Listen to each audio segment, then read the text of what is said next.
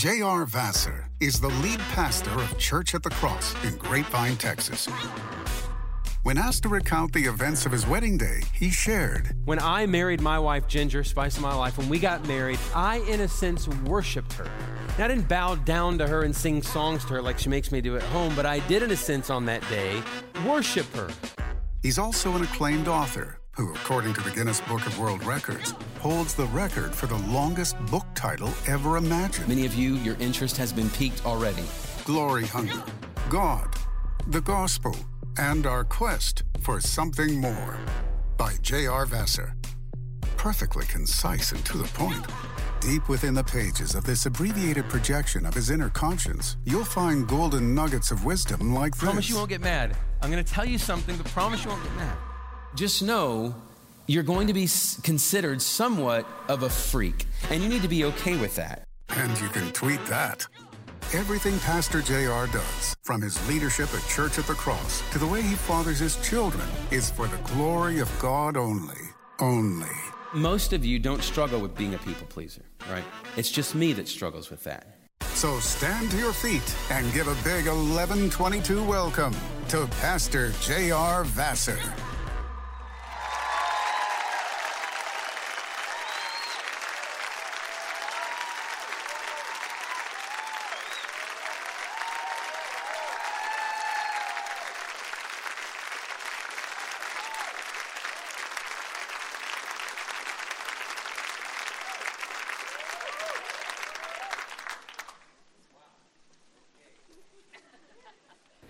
That's a lot of fun.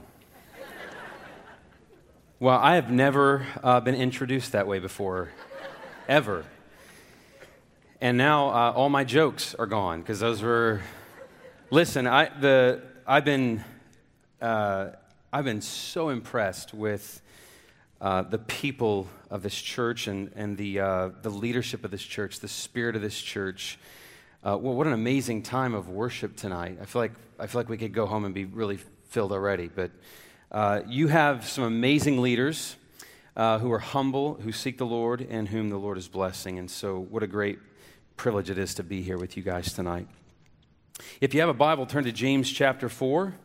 James chapter 4. We're going to be reading in verse 4. James chapter 4, verse 4. James is not going to pull any punches with us tonight.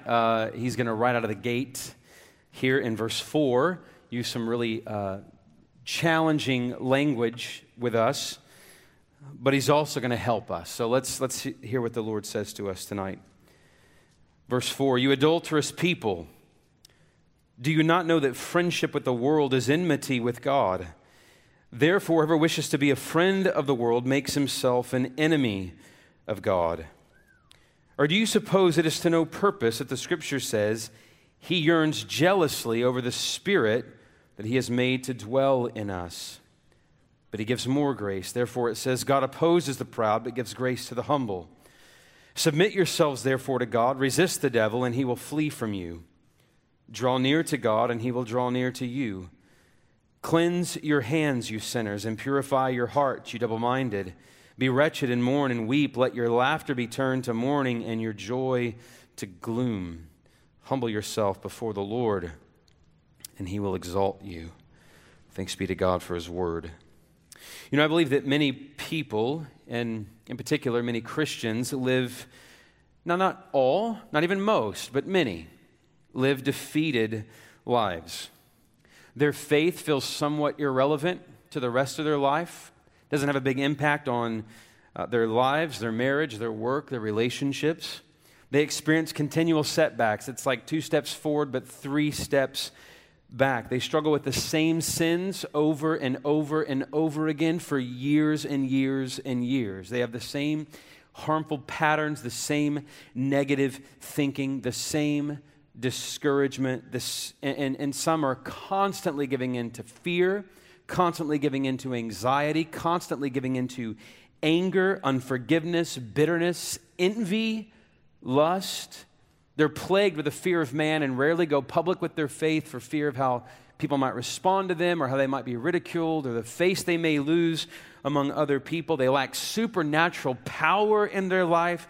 They lack consistent joy. They have very little vision for what God wants to do in them and through them to advance His kingdom and the world. And they just go through life business as usual, living deflated and defeated lives. And it's understandable because the Scriptures never give us the impression that the Christian life is easy. Can I get some help here? I like that. You're actually responding and interacting with me. All right, this is great.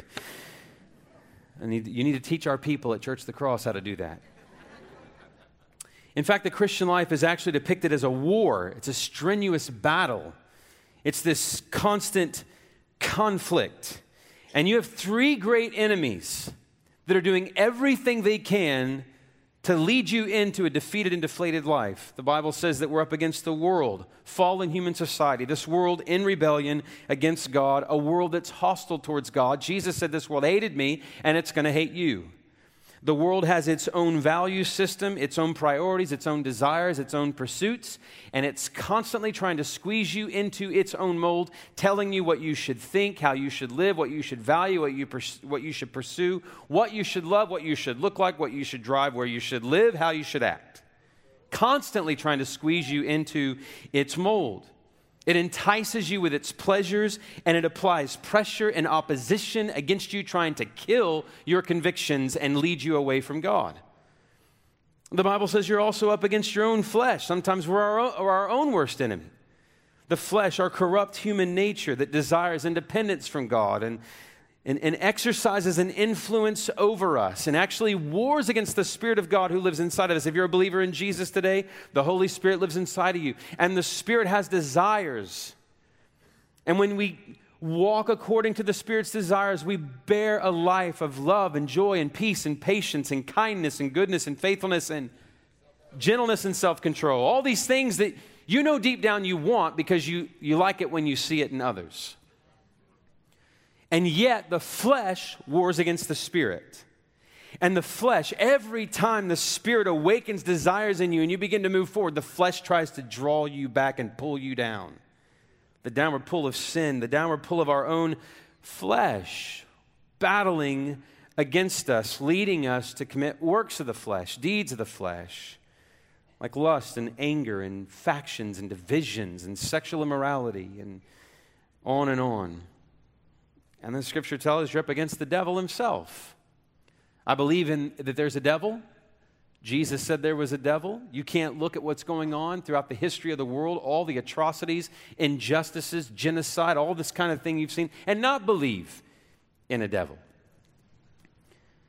The supernatural being of immense power, not equal to God, but powerful and resists God, a fallen angel who seeks to bring ruin and destruction upon our lives. He has a host of demons in his service. They tempt us. They entice us. They oftentimes harass and terrorize us. They can even enslave us, afflict us, deceive us. And Satan is always accusing us that we're not worthy of God's love. And if you don't think you're worthy of God, not worthy of God's love, you won't pursue God. And so the enemy wants to drive us away from God. And these three enemies are working in tandem to keep us in sin and bondage and defeat. And there's a lot of Christians who've befriended the world, who've given in to the desires of the flesh, and who can continually give up ground to Satan in their life. So they live in bondage, addiction, inconsistency, no joy, fear, anxiety, dread, self-hatred, guilt, and fear. And they live defeated lives. And maybe, when the drums stop and the keyboards stop and the lights change and all the excitement of worship and singing of the greatness of God, all that begins to go silent deep in your heart, you can resonate with that. Yeah, I feel that struggle. Here's good news for us tonight. Jesus makes it possible for us to live a life of victory. We don't have to live defeated lives under the tyranny of these enemies. Now, without Christ, we're completely vulnerable to these things. The Scripture says that we're walking after the course of this world, according to the spirit that's now at work in the sons of disobedience.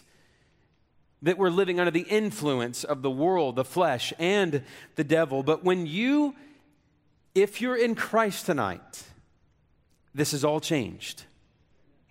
If you are in Christ tonight, in other words, if you've come to believe that Jesus Christ really is the Son of God, the eternal Son of God who took on flesh and dwelt among us, lived a sinless life, and took our sin upon himself and went to the cross and died in our place, bearing our sin, our guilt, our shame, the judgment that you and I deserved, died in our place to pay the penalty for our sin, was buried. On the third day, rose again, ascended into heaven, where he's at the right hand of God, ruling and reigning and will one day return. And you have thrown yourself upon his mercy. The scripture says that you are forgiven, declared righteous before God, adopted into his family, made a citizen of his kingdom, and are indwelt with the Holy Spirit. If that's you, if you're a believer in Jesus, a dramatic change has happened in your life that says you no longer have to live under the tyranny of these enemies and you don't have to live a defeated life. In fact, Jesus' death and resurrection, his ascension and the outpouring of his Holy Spirit into the hearts of God's people has made it possible for you to live in an entirely new way. In fact, the consistent testimony and tone of the Bible when it comes to our experience as followers of Jesus is not one of defeat and discouragement, but one of overwhelming victory. You read through the scripture, that's the soundtrack that's playing. Paul says that Jesus always, how often? Always leads us in triumphant procession. Jesus said, in this world, you're going to have trouble. Can I get some help here? Right? We're going to have a little bit of that. Challenges, temptations, hardships, suffering, trial, failure. Even in the face of all that, he leads us in triumphal procession, and he says, you're going to have trouble, but fear not, I have overcome the world. Now, that word overcome is an interesting word. It's the Greek word nikao. I tell you that to sound smart. The noun form is Nike. Does that sound familiar to anybody? Nike, that's right. The word means victory, to conquer, to overcome. So Nike has taken that word and basically said, if you wear our shoes, you will conquer and win. Now, I just want to tell you, that ain't true. I just to let you in on my life a little bit, I'm pretty slow. I don't think I could outrun a pregnant hobbit. I'm very slow. And you could put me in a pair of Nike, whatever you want to call them. I'm not getting faster. I'm not going to win, I'm not going to triumph, I'm not going to conquer. But Nike understands that word. This means to conquer, to overcome, to be the victor. And this word is used multiple times in the scripture to explain our experience, describe our experience as Christians. Listen to what it says in 1 Corinthians 15:57. But thanks be to God who gives us the victory through our Lord Jesus Christ. Victory, nikao. No, in all these things, we are more than conquerors through him who loved us, Romans 8:37. More than conquerors. That's a heightened, intensified form of the word, hupo nikao. It means like hyper conqueror. We are more than conquerors. 1 John 2:14, I write to you, young men, because you're strong, and the word of God abides in you, and you have overcome, nikao, the evil one. 1 John 5:4 and 5, for everyone who's been born of God overcomes the world. And this is the victory, same word, that overcomes the world, our faith. Who is it that overcomes the world except the one who believes that Jesus is the Son of God? Over and over and over and over in the Bible, it says that you and I who are in Christ tonight are victorious. We overcome. We're more than conquerors. We've overcome the evil one. Our faith brings us victory. Revelation chapter 2 and 3, Jesus addresses 7 churches, historical churches, and in each of these churches, every single one of them, he addresses true believers who persevere to the end as the ones who conquer, nikao, the same Nike word. Throughout those 2 chapters, here are the things that these Christians conquer. They conquer temptation, false teachers, persecution, satanic opposition, slander, sexual allurements, greed, apathy, and worldliness. All of it is in their face, and they overcome it. They grow, they progress, they hold fast, they endure, they live fruitful, faithful lives and joyful lives to the glory of Christ. They overcome. That's the tone and the atmosphere of the Christian life. Overcoming our enemies and living victoriously. Jesus wants you to conquer. He wants you to live a victorious life. And maybe there are some here tonight who feel like you're in a losing battle against these spiritual enemies. You feel like you're giving in to the world. It's squeezing you into its mold. You think like the world thinks. You live how the world lives. You value what the world values. You pursue what the world pursues. You're giving into your own flesh to lust and greed and bitterness and anger and jealousy and pride. And maybe you feel harassed and afflicted by the enemy. Jesus wants you to experience victory over these things. In James chapter 4, James is going to address some Christians who are living somewhat defeated lives. And he's going to call them into victory. But he's going to say this: if you're going to be victorious, you have to take some action. You have to meet God's conditions for living a victorious life. You actually have to do something here, and I want to walk you through this text and show you what James says you have to do if you're going to be victorious over the world, the flesh, and the devil. What do you have to do? And here's the first thing. So if you're taking notes, you can jot this down. Number one, you have to pursue intimacy with God. Pursue intimacy with God. Notice what James says in verse 5. He says, do you suppose it is to no purpose that the scripture says he yearns jealously over the Spirit that he has made to dwell in us? What James is saying there is that God feels a jealous love for you and me, that he jealously yearns over us. It's a picture of God's great, intense love for his people. In both the Old Testament and New Testament, the picture of God's relationship with his people is that of husband to bride. And he has a jealous, holy, intense love for his people. He is passionate about his people. He's passionate about their love for him and their faithfulness to him. And God knows this, and we know this. He has a rival for our hearts, doesn't he? It's the world. The world. James says it's like a seductive lover trying to lure us away from God into an adulterous relationship with itself. The world is constantly trying to lure us away from God into this adulterous relationship where we cheat on God to enter into this intimacy with the world. James says that it's also like a fun, wild, crazy friend who initially we find interesting. And that friend is wooing us away from our loyalty to God into hostility towards God. So James says if you're going to be a friend of the world, if you're going to be a lover of the world, it's going to make you an adulterer before God. If you're going to be a friend of the world, it's going to make you an enemy of God. And so what James is telling us is that in the end, the world's a hateful lover and a terrible friend.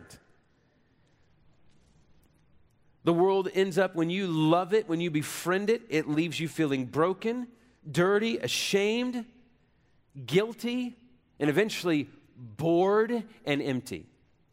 You ever had a friend you thought, man, they're really intriguing, they're a lot of fun. Maybe this was in your college days, your early days, and you kind of were intrigued in that relationship. They're wild, they're crazy, they're always pushing the envelope, and then eventually you're like, this is getting old.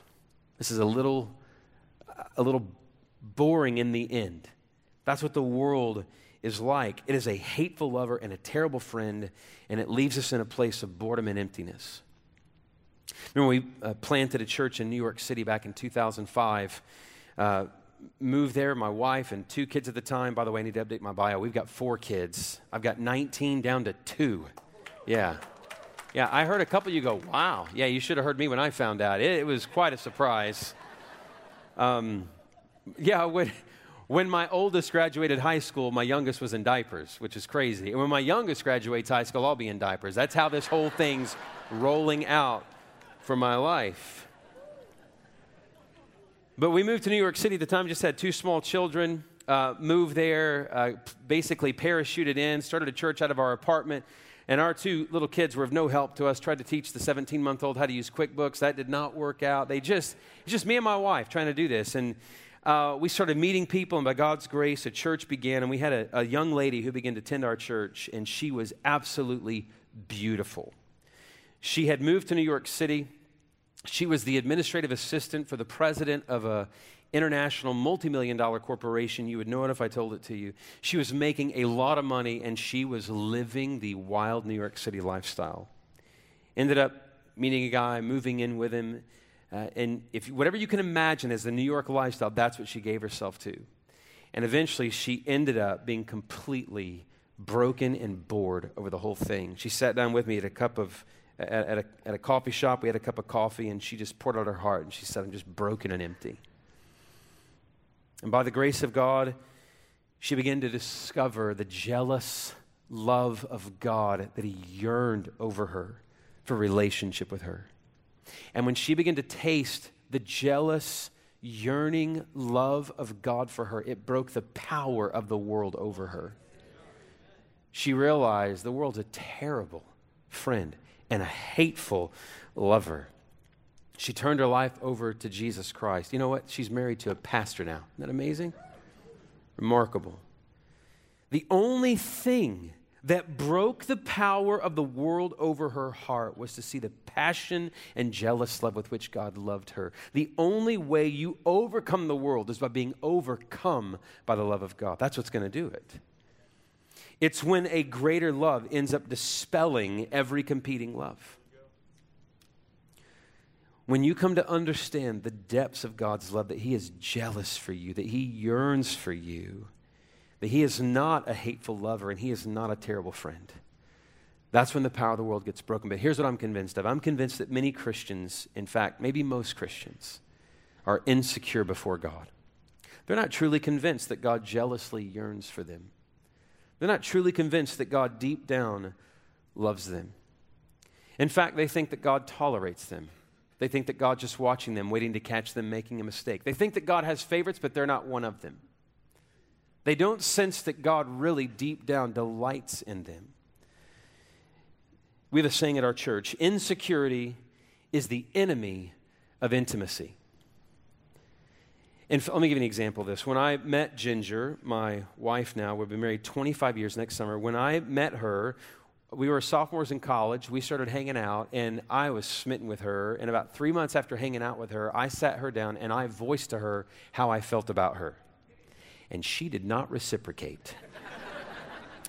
Now, Joby, I know you have no idea what that's like. Did not reciprocate. And it wasn't even that she denied me or turned me down. She just smiled and said, thank you. I'm like, that's the worst thing you could do to me. I would rather you look me in the eye and go, thanks for sharing that, but I hate you and wish you were dead. I would appreciate that because then at least I know. I know how you feel. But to simply smile at me and say thanks leaves me in an awkward situation. I have no idea how you feel about me. And because of that, I never felt confident in that friendship with her anymore. I used to call her up and ask her to go to lunch. I wouldn't call her anymore and ask her to go to lunch. I didn't know how she felt about me. And that insecurity was a barrier to me pursuing deeper intimacy with her. And many of us live in that relationship with God like that. Because we're not absolutely confident in how he feels about us, it's a barrier to us pursuing intimacy with him. Why would you approach a God for intimate friendship when you're not certain how he feels about you? In fact, John Owen said it like this: unless you are convinced in the Father heart of God that he loves you and delights in you, you will flee from him. You will not come to him. And some of us need to wake up to the love that God has for us. If you're in Christ, the Bible says that he delights in you. He rejoices over you with loud singing. You are the apple of his eye. That his heart yearns over you. That he is a God who loves you. I love baseball, and it's a hard season for me as a Ranger fan. But when you go to the games, one of the coolest things is the walk-up music, when the player picks the walk-up music and he struts up to the plate with that walk-up music playing in the background. And all my years of going to the Ranger game or any professional baseball game, I have never seen anyone walk up to the tune of Rainbow Connection by Kermit the Frog, ever. Never seen any NBA team take the court to Ave Maria. Never seen it in my life. You want something like Welcome to the Jungle, Thunderstruck. You want something like that, right? Because it sets the tone, it sets the atmosphere, sets the mood for your at-bat or for the game you're about to play. Did you know you've got some walk-up music when it comes to your relationship with God? When you begin to pray or open up the Bible, you've got some walk-up music playing in your head. And if it's not this, that God loves you, He delights in you, He takes pleasure in you. He doesn't take pleasure in everything we do, but He takes pleasure in the relationship. He rejoices over you. If that's not the walk-up music that's playing in your heart, in your mind, you will not pursue Him for intimacy. And some of you have walk-up music of fear. You have walk-up music of guilt. You have walk-up music of shame. You have walk-up music of God's not interested in me. You believed all these lies. James says, He yearns for you. And if you will believe that, in Jesus Christ, you will approach Him clothed in the righteousness of Christ. You will approach God with such a confidence. You'll say, I am here, God. I am here. And God will say, I've been waiting for you. Tozer said, He waits to be wanted, but you will not want Him until you see how much you're wanted. James says, you've got to draw near to God, and He'll draw near to you. That's what His presence, the loving, yearning, jealous love and presence of God. That's what breaks the affection of the world in your heart. Here's the second thing James says. You've got to submit to God. See, it's easy to think in terms just of intimacy, but there's also that obedience and submission. You want the power of the world and the flesh broken in your life, you've got to submit to God. If you want a victorious life, you need the help of God. You can't do this in your own power. You need the help of God. But here's what God says. He opposes the proud. Do you see that in James 4? He opposes the proud. He's not going to help the proud. God hates pride. He absolutely detests pride.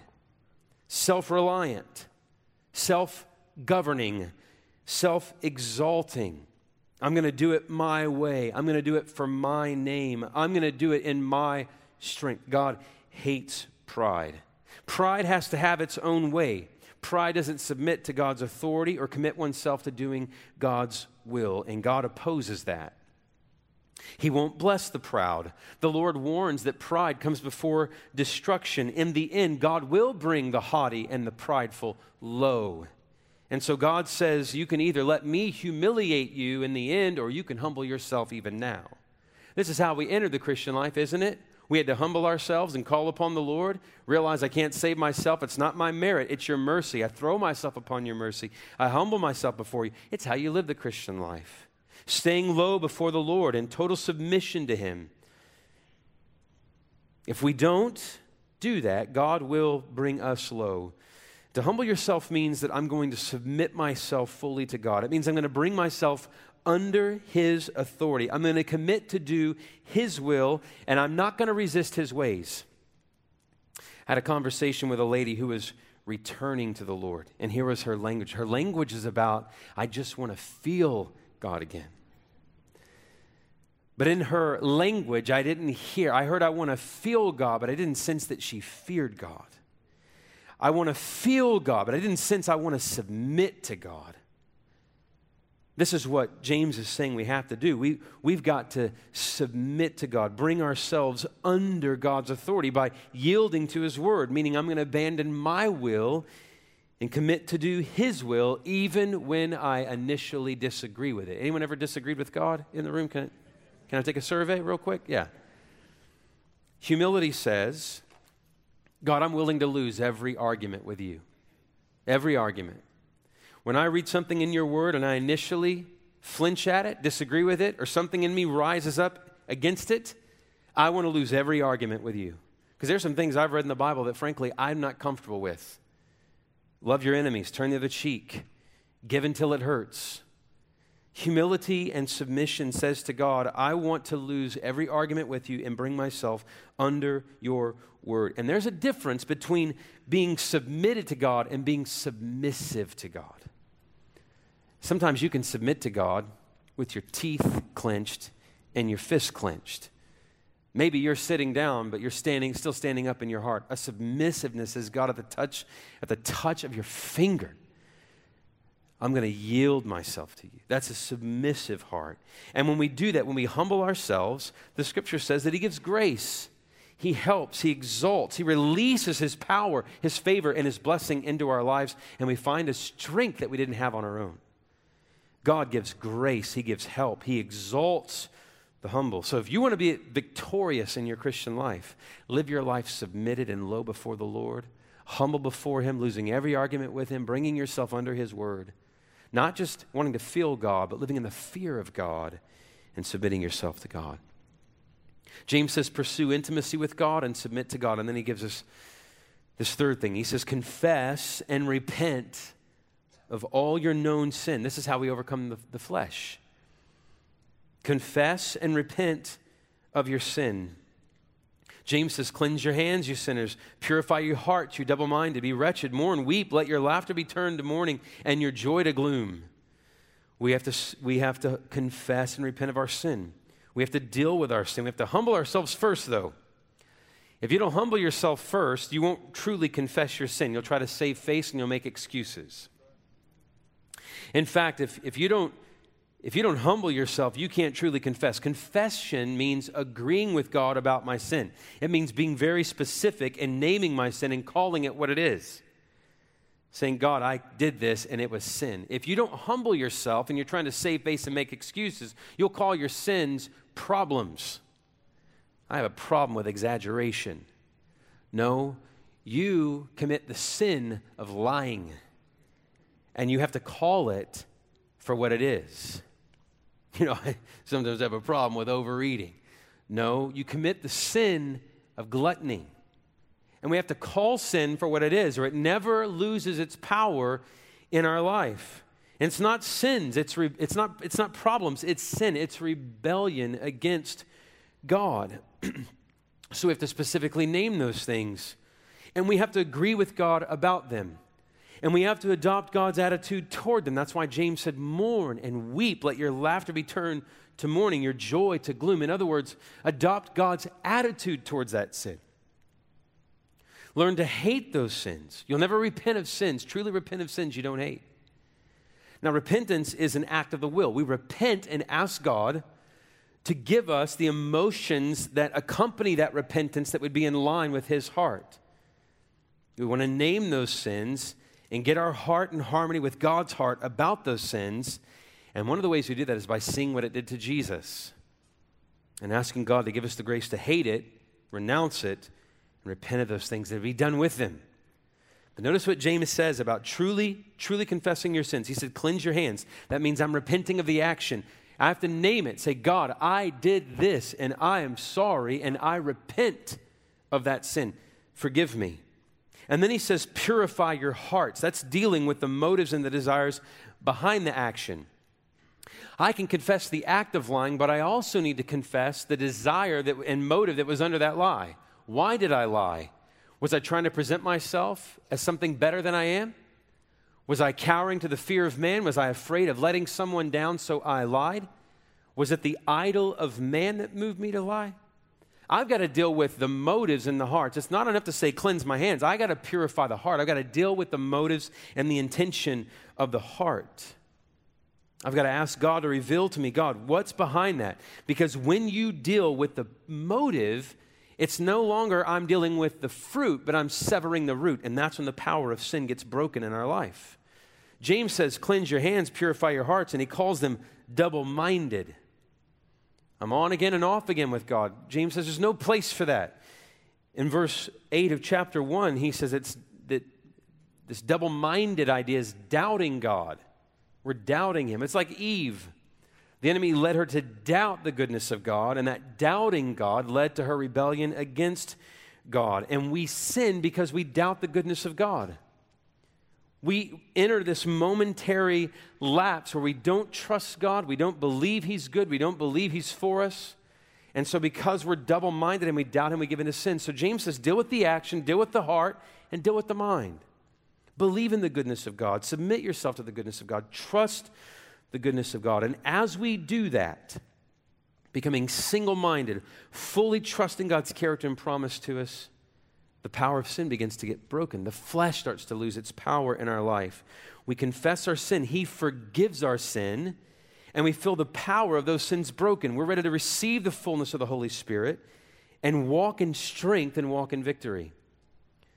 So James says, deal with your sin. Confess it before the Lord. Stop making excuses. Stop naming it a problem. Call it what it is. Adopt God's attitude towards it. Get your heart in harmony with His about it. Confess the act. Confess the motive. Confess your doubting of God. And see that sin broken in your life. Confess it to God, but also confess it to other people. There is no way to be prideful while confessing sin to someone. Did you notice that? Husbands, you want to get humble before your wives? Confess your sins to her.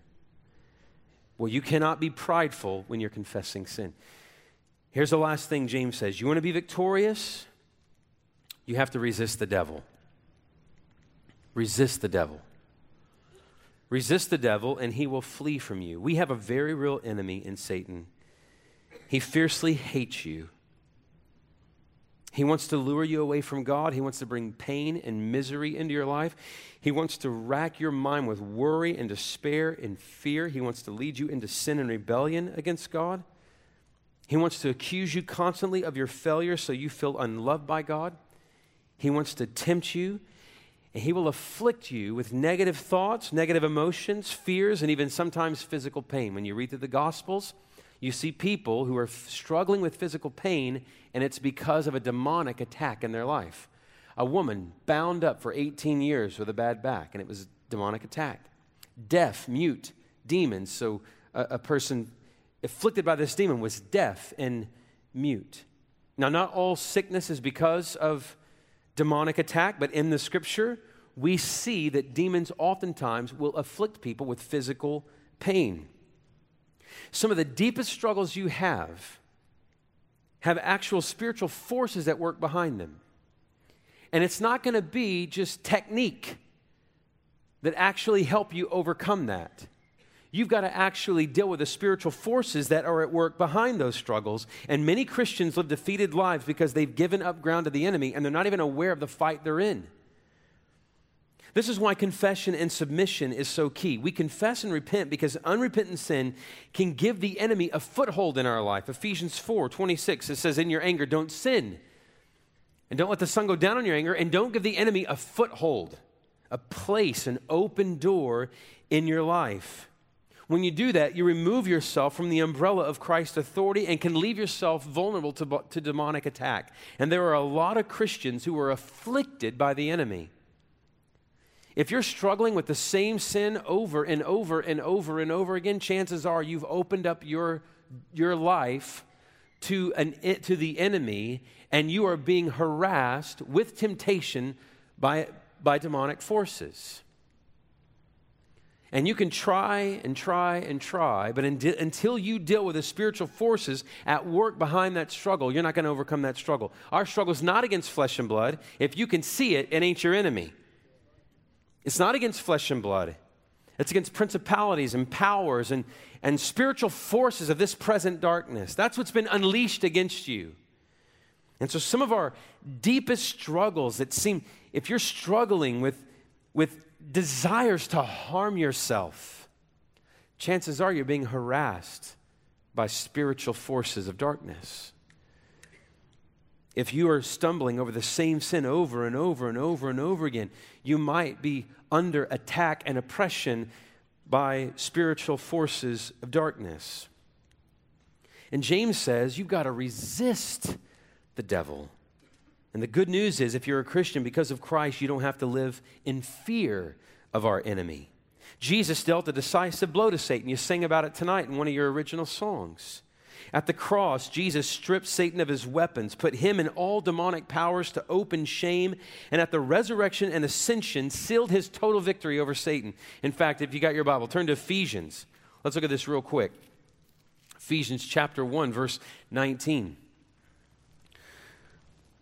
Paul's going to tell this church, I'm praying for you to know some things. I want you to know some things. And what does he want them to know? He says in verse 19, I want you to know what is the immeasurable greatness of his power toward us who believe, according to the working of his great might, that he worked in Christ when he raised him from the dead and seated him at his right hand in the heavenly places, far above all rule and authority and power and dominion and above every name that is named, not only in this age, but also in the one to come. And he put all things, how many things? All things under his feet, and gave him his head over all things. How many things? all things to the church, which is his body, the fullness of him who fills all in all. Jesus, exalted to the right hand of the Father in heavenly places, with everything under his feet. Now I want you to look at chapter 2, verse 4. But God, being rich in mercy because of the great love with which he loved us, even when we were dead in our trespasses, made us alive together with Christ. By grace you've been saved. And raised us up with him and seated us with him in the heavenly places in Christ Jesus. Jesus at the right hand of the Father in heavenly places in a position of authority, and you are seated there with him, which means this: Jesus is sharing his authority with you. That's why Paul can tell the Romans, God will soon crush Satan under your feet, because you're seated with Jesus in the heavenly places and everything is under your feet. You ever thought about that? Everything is under our feet. We need not be afraid. James says, resist the devil and he will flee from you. That word flee means to take flight and run to avoid difficulty. Man, some of you need to give the devil some difficulty, because he's sure been dishing it out to you, right? Resist the devil and he will flee from you. Stand your ground. That word resist. Stand your ground. Oppose him, because you have the authority of Christ. Did you know that Jesus rebuked and commanded Satan and demons? He told, listen, demons are noisy. And he told them, he said, be quiet. And they had to shut up. He told Satan at the wilderness temptation, be gone, and Satan had to leave. He told demons, come out, and they had to come out. They had to obey him. Did you know that if you stand in the authority that you have in Christ, you can resist, you can stand against, you can rebuke, you can even command the enemy to depart from you and stop harassing you, and the enemy must submit to you. Now, they don't go without a fight, but they have to flee. It's not going to be your power. It's not going to be your authority. It's Christ's authority. We have an area in Grapevine, Main Street, really cool area. Lots of tourists show up there. I want you to imagine for a moment, I'm walking down Main Street and someone comes up to me and says, if you have any liquids on you, I need you to take them out and set them down right here. I'm also going to need you to take off your belt and your shoes, and just for a couple seconds, I want you to hold your hands up like this. If someone said that to me, I'd go, you're crazy. And I would go on the other side of the street, and I would tell someone, you need to go get that guy. But listen, someone told me to do that today, and I did it. I did it. I was standing there, and this guy said, if you got any liquids, you're going to need to take them out and put them right here on this table, and I'm going to need you to take your belt and your shoes off. And I just did it. You know why I did it? Because they had a badge on called the TSA. And behind them is an entire government with the authority to enforce what that person's telling me to do. I heard one preacher say it like this. If a traffic cop is standing at an intersection and he holds up his hand and a semi-truck stops, it's not because there's anything inherent in that cop that gives him the power to stop an oncoming semi. It's just that semi knows that standing behind that traffic cop is an entire government with the resources and authority to enforce what that traffic cop is saying to do. Do you know that you have the kingdom of God, the government of Jesus standing behind you? You have all the power and the resources of the kingdom of God standing behind you. And the reason that a lot of Christians are afraid of what's in front of them, they don't know what's behind them. You are seated with Christ in the heavenly places, and he has shared. He's so generous. He's sharing his authority with you. And the scripture says that in the end, you're going to rule and reign with him. You're even going to judge angels. Do you know who you are? And yet we cower and we give up ground and we fear. Did you know that you can say to the enemy out loud, I stand in the authority of Jesus and I command any demon trying to gain control over me to be gone from me? Now, when you hear accusations in your head, in the name of Jesus and his authority, I command every demonic voice to be quiet. And I believe the truth of the Word of God. Stand your ground, resist. Listen, Christians are tormented and afflicted by demons because they never rise up in the authority of Christ and resist them. They don't fight. You are called to fight. Now, if you're going to fight, you got to be in Jesus, because some of them may be in the room tonight. You don't have the kingdom of God behind you because you're not a citizen of the kingdom of God. You get into the kingdom of God through faith in Jesus Christ. And if you're not in his government, The scripture says that you belong to the kingdom of darkness. When you became a Christian, God transferred you out of the kingdom of darkness into the kingdom of his beloved Son. And if you're in that kingdom, you have that authority, and you've got to stand up and fight. Draw near to God. You can't resist Satan if you're not drawing near to God in worship and prayer and fasting. Worship's part of our warfare. Christian, you don't have to live defeated. You don't have to live that way. You can come to God and you can believe with all your heart that he jealously yearns over you. He loves you, and let his love dispel your love for the world. You can submit yourself to him, lose every argument, come under his rule, come under his reign, come under his word, and submit your heart to him. Confess every known sin, renounce it, repent of it, name it. Don't excuse it. Don't call it something else. Name it. Get your heart in harmony with God's heart about it.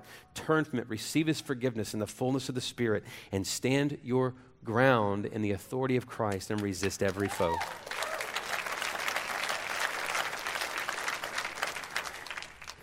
I want to pray for us to that end. Would you pray with me?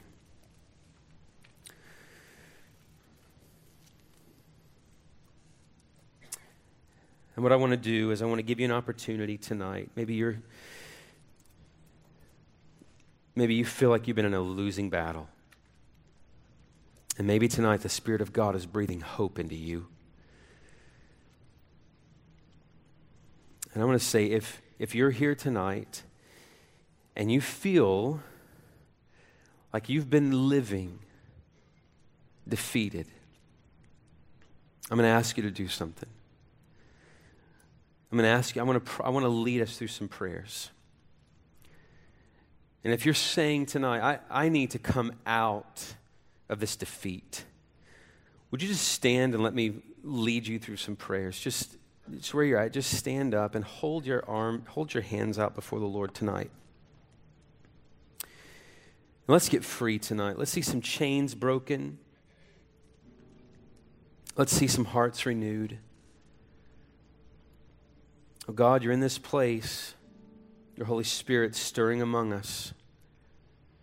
Just like he stirred over a dark and void earth and brought cosmos out of it. You're going to bring life and beauty and order tonight by the working of your Holy Spirit. And so would you just hold out your hands before the Lord, and would you just affirm his love for you? Just affirm his love for you.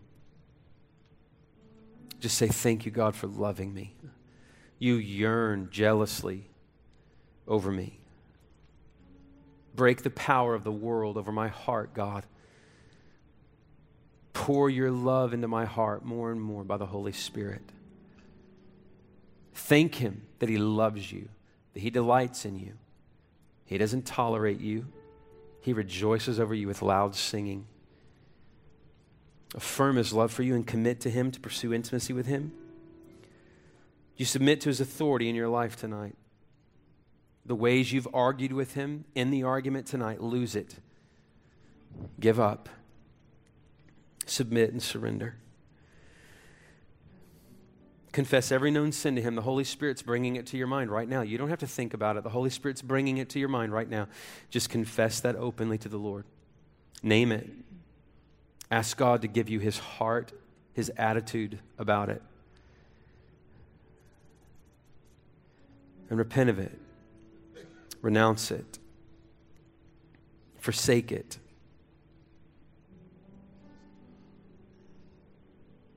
And even now, resist Satan. Maybe there's some chains it feels, some bondage, some addiction, some anxiety, some fear, some desire for even self-harm. Right now, resist Satan. Even now, draw near to God, and even now, even out loud under your breath, command every opposition in the authority of Jesus to be gone from you and cease its oppression and affliction in your life, and thank Jesus for the victory.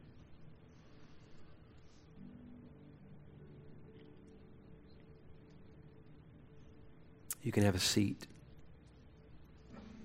These are things we have to do regularly. Maybe you're here tonight. You've never crossed the line of faith. You've never put your faith and trust in Jesus. You've never been adopted into the family of God, never became a citizen of the kingdom because you've never committed your life to Christ. And tonight you'd like to say, I want to commit myself to Jesus. There'll be some folks down here who would love to pray with you about that. And so towards the end of our evening, you just feel free to come. And they'll pray with you. They'll help you take that step of faith. Let me pray for us. Father, we love you. We love you. We love you. You are good. You're glorious. You are compassionate. You're slow to anger. You're abounding in steadfast love. You are generous. You've given us every resource we need to live the life you've called us to live. We thank you that even while we were your enemies, you gave your son Jesus and he died for us. Thank you that through faith in him, we're forgiven, declared righteous in your sight, adopted into your family, and you love us just as much as you love your son Jesus. Thank you for the gift of your Holy Spirit. Thank you for the abiding presence of the Spirit in our life. Thank you that he bears witness with our spirits that we're children of God. Thank you that your love is constantly being poured into our hearts through the Holy Spirit whom you've given us. Thank you for the power of the Spirit. Thank you for the authority of Christ. Thank you that we don't have to live in chains. Thank you we can walk in victory. God, thank you for your word. Oh God, give us an appetite for us. Incline our heart to it and not towards selfish gain. Make us people who pant for your testimonies, that we would long for it like a baby longs for milk, that by it we could grow up in our salvation, that we'd be strong and overcome the evil one because the word of God abides in us. Awaken us. We want to pursue intimacy with you in your word and in prayer. God, for this church, thank you for this church. What a great gift. We walk in victory when we walk with other believers. We grow wise as we walk with the wise. We burn hot for you as we get our life around other coals. And so, God, continue to pour your Spirit out upon this church. Bless them with your presence. Bless them with your joy. God, be glorified. Be glorified, we pray in Jesus' name.